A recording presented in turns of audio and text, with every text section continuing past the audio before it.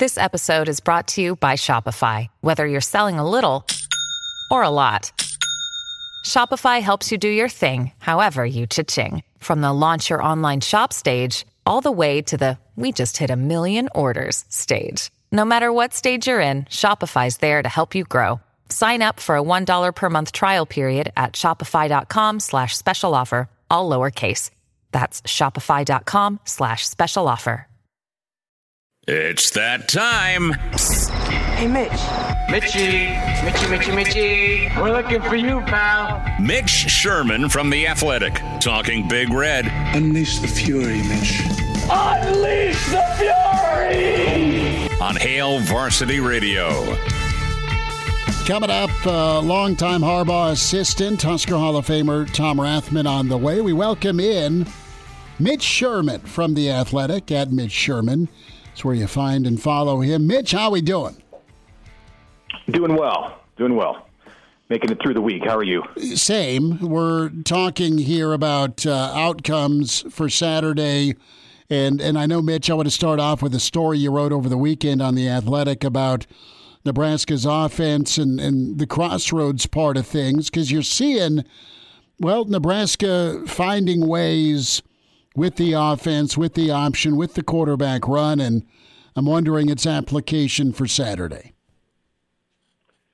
Yeah, it's an evolution, as Heinrich Haarberg said in the post-game interviews, what's happened with this offense. And Marcus Satterfield talked today about how he's never been around the option and didn't spend time practicing and teaching the option in the summer when it looked like this Nebraska offense was going to have some different pieces, some bigger pieces in the pass game than what it's got as we sit here heading into week 5 against Michigan. So I think people can see the direction that this offense is headed. And if you can't, it's what you saw in the second half as Nebraska pulled away from Louisiana Tech. That's their strength. Whether it's best suited to be able to beat Michigan or not, and I would maybe say not, it's the thing that works for Nebraska right now with the personnel that it has. So you have to think about this game and what you're doing here in week 5 with an eye also on how to get better beyond the Michigan week. And that means preparing for the rest of the Big Ten and trying to get to that 6-win plateau that can allow Nebraska to practice into December and make it over the hurdle to get to a bowl game. It's Mitch Sherman with us here on Hail Varsity Radio, looking ahead Nebraska-Michigan on Saturday. And Mitch, if the win isn't the most important part of Saturday, what do you think is specifically from an offensive point of view? Because you have a feeling looking at this one, how Michigan's defense, how dominant they are, I should say, that Nebraska's offense is going to have some struggles based on what we've seen so far this year. So what would a successful day for the Husker offense be if we're looking forward in the longer, grander scheme of the season? Sure.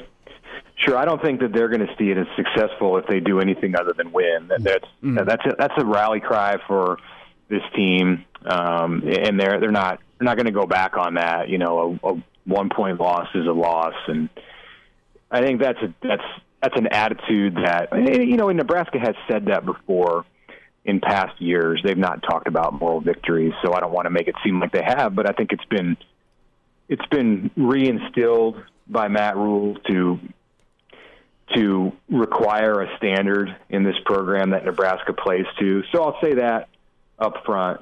But I do think that there are things that can come out of this game that would help Nebraska in the weeks ahead, even if it loses.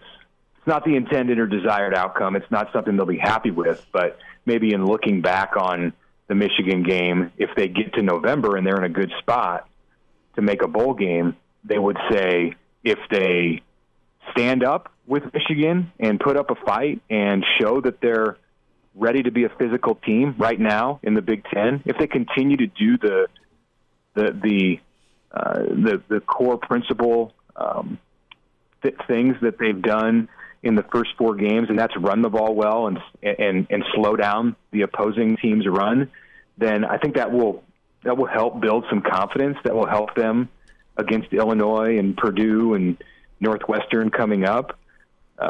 So those items are certainly not the objectives and the goals as they state them heading towards Saturday, but there are things, that can come out of this that benefit Nebraska, even if it's 2-3 as we move into week 6.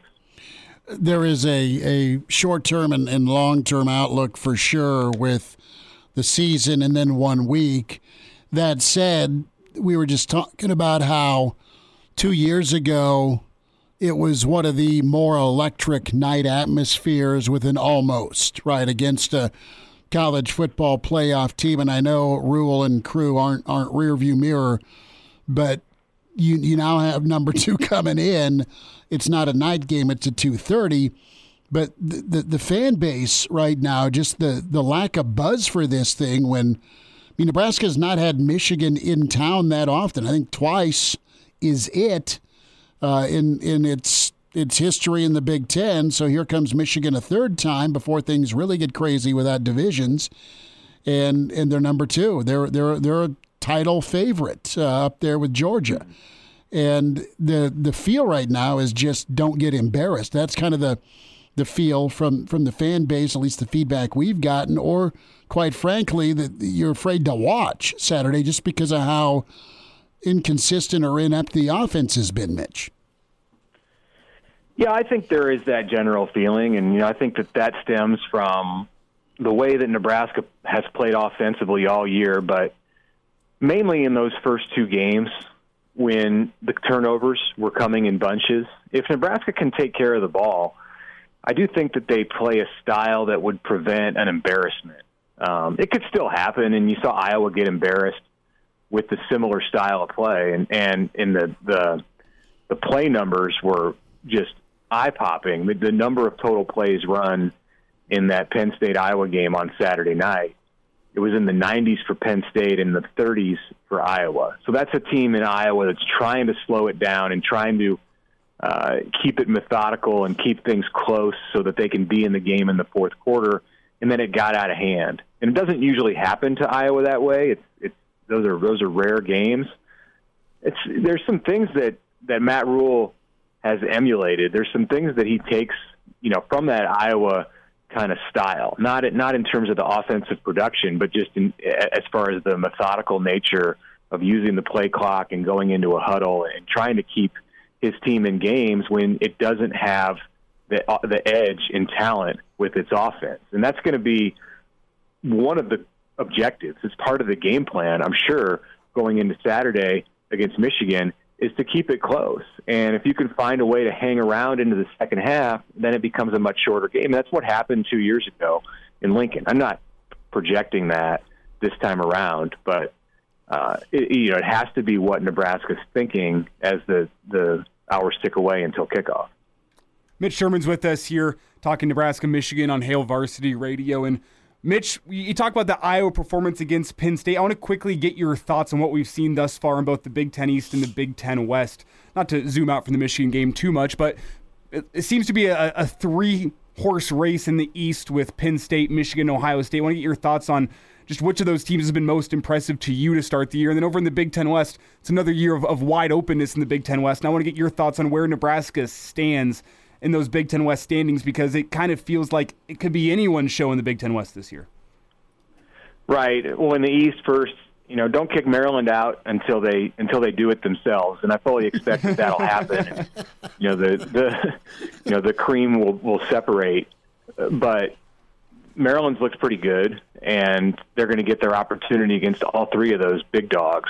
Right now, Penn State has been the best team, and I realize that Michigan is the highest ranked, and that Ohio State has the best win now with a victory at Notre Dame on Saturday night. But Penn State has been the most consistent team, the closest to dominant that I've seen when I've watched all three of these Big Ten East monsters go at it. So, I'll stick with my preseason prediction on those teams was that they would go 1-1, all three against each other. And I'm sticking with that right now. And if that's the case, you get down to tiebreakers and is there a team among the three that slips somewhere else in the conference? I think there's an opportunity. There's a chance that Ohio State could slip somewhere else just because they haven't looked as dominant. But maybe they'll get their mojo back now that they escaped South Bend with that win in the last second of that game Saturday night. In the West,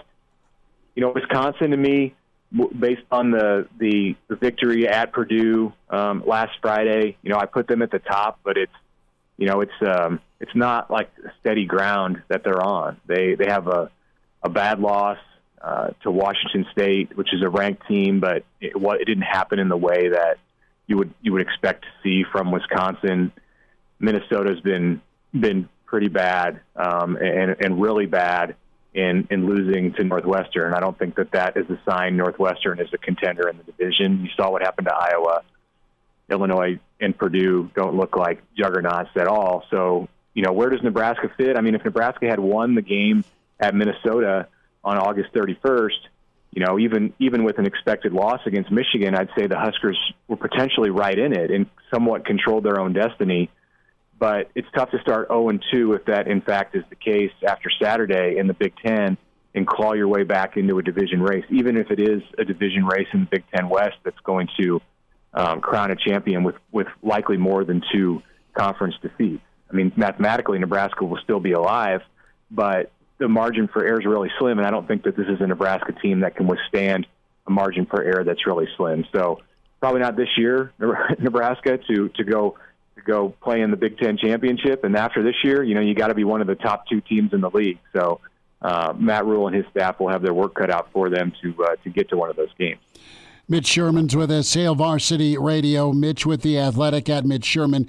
Mitch, before we say goodbye, what if you have to pick something that you're confident in with Nebraska's offense, what is it Saturday? What can they do against Michigan? What's possible? Well, that's a great question. They're going to try to be physical. Mm-hmm. And, I think that Nebraska as an offensive line, even against a great defense like Michigan, I think that they have an ability. I don't see them getting overwhelmed in the run game. Is it going to be enough to score a bunch of points? No. But I think there's an opportunity for Nebraska to get some first downs in this game, to move the chains.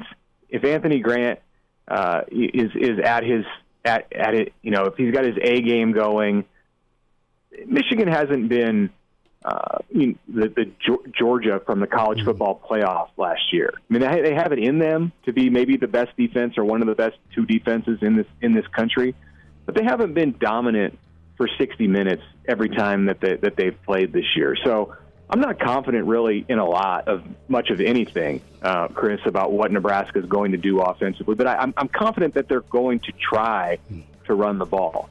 And I think that, for a portion of this game, you may see them have enough success just to keep Michigan from running away and from getting the ball back after every 3 or 4 plays for Nebraska and just putting that game out of reach in the first half.